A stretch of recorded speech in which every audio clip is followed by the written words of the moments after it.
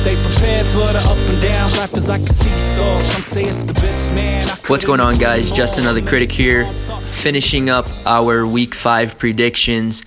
Matchup I'm going to be talking about here is K-State taking on Oklahoma State Cowboys. Kansas State Wildcats 3-0 right now. Oklahoma State 3-1, coming off a loss against Texas, which was probably a game they really could have won if they could have put together some better possessions in the red zone. They drove it down, just couldn't finish. But anyway, like I said, Kansas State 3-0, Oklahoma State 3-1, K-State 3-0 against the spread for you bettors out there. Oklahoma State 4-0 against the spread. As far as how these teams are looking statistically, let's have a look at K-State. Averaging 44 points per game on offense, allowing 12 points per game on defense, putting up 174 yards through the air a game, 280 yards a game on the ground, allowing just 118 yards per game through the air. That is a phenomenal number. Of course, they haven't seen the greatest of competition. They did see Mississippi State, which they allowed, I believe it was, yep, I have it right here. It's 151 yards they allowed to Mississippi State, which is still trying to figure out who their quarterback is going to be. But they also allowed 201 yards on the ground in that game versus Mississippi State. So let's have a look and continue looking at those stats.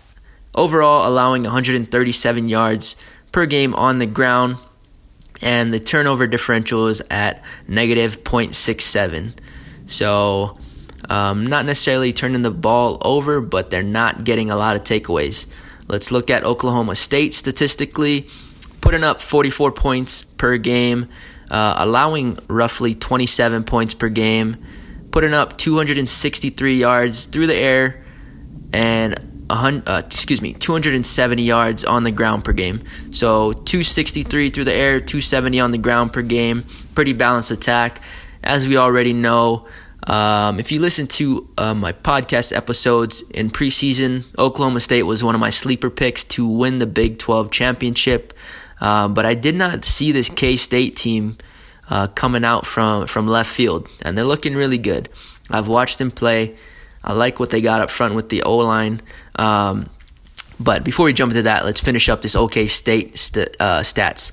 They're allowing 239 through the air, pretty much 240, allowing 175 per game on the ground. So, as we already know, man, it's Oklahoma State.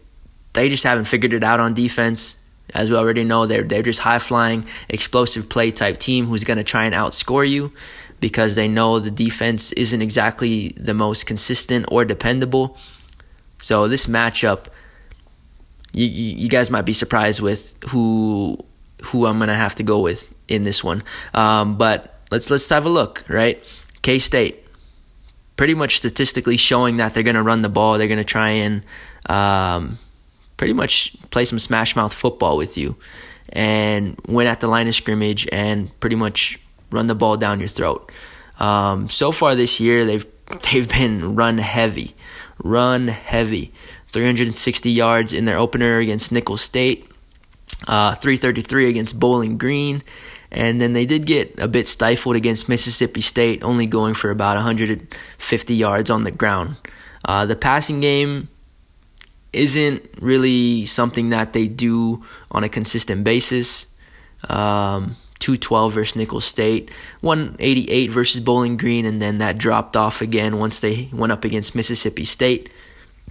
They went for 123. Now let's talk about Oklahoma State very quickly. Redshirt freshman quarterback Spencer Sanders. Kid's a beast, dual threat guy. He's really dangerous if you can't contain him. And I'm not sure if Kansas State will have the speed to contain this guy.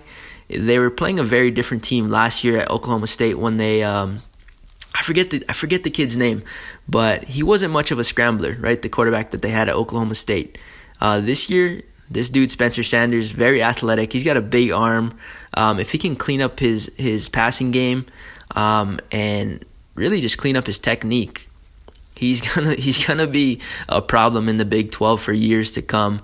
And obviously we know what they got at the skilled positions at running back, Chuba Hubbard, who's pretty much He's at the top of the list right now as far as running backs go in rushing touchdowns and rushing yards.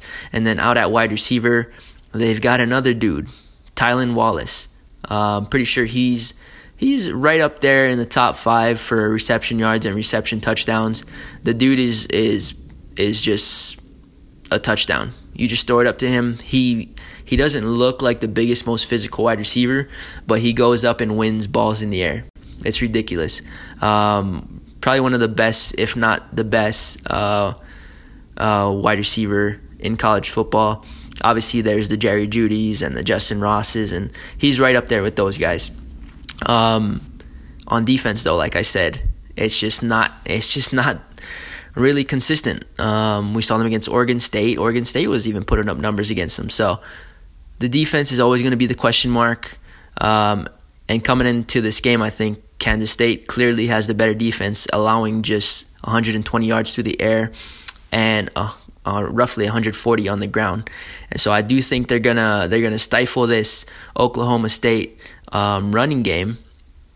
I think they're going to slow them down. Do I think they're going to completely stop them? No. I think Chuba Hubbard's going to break a few here and there. Obviously, there's going to be those explosive plays, but I think overall they're going to do a good job in limiting those drives, right, where he's getting 7, 6, 8, 5, right? I think it's going to be more like 3s, 5s, 2s, 4s. As far as in that rushing game, I think Oklahoma State's going to have to depend heavily in the pass attack, which Kansas State has shown that they can defend. Now, can they defend it against a more explosive offense against Oklahoma State? We're going to find out, right? It's only week 5. We still got more question marks than answers for most of the teams that we're talking about.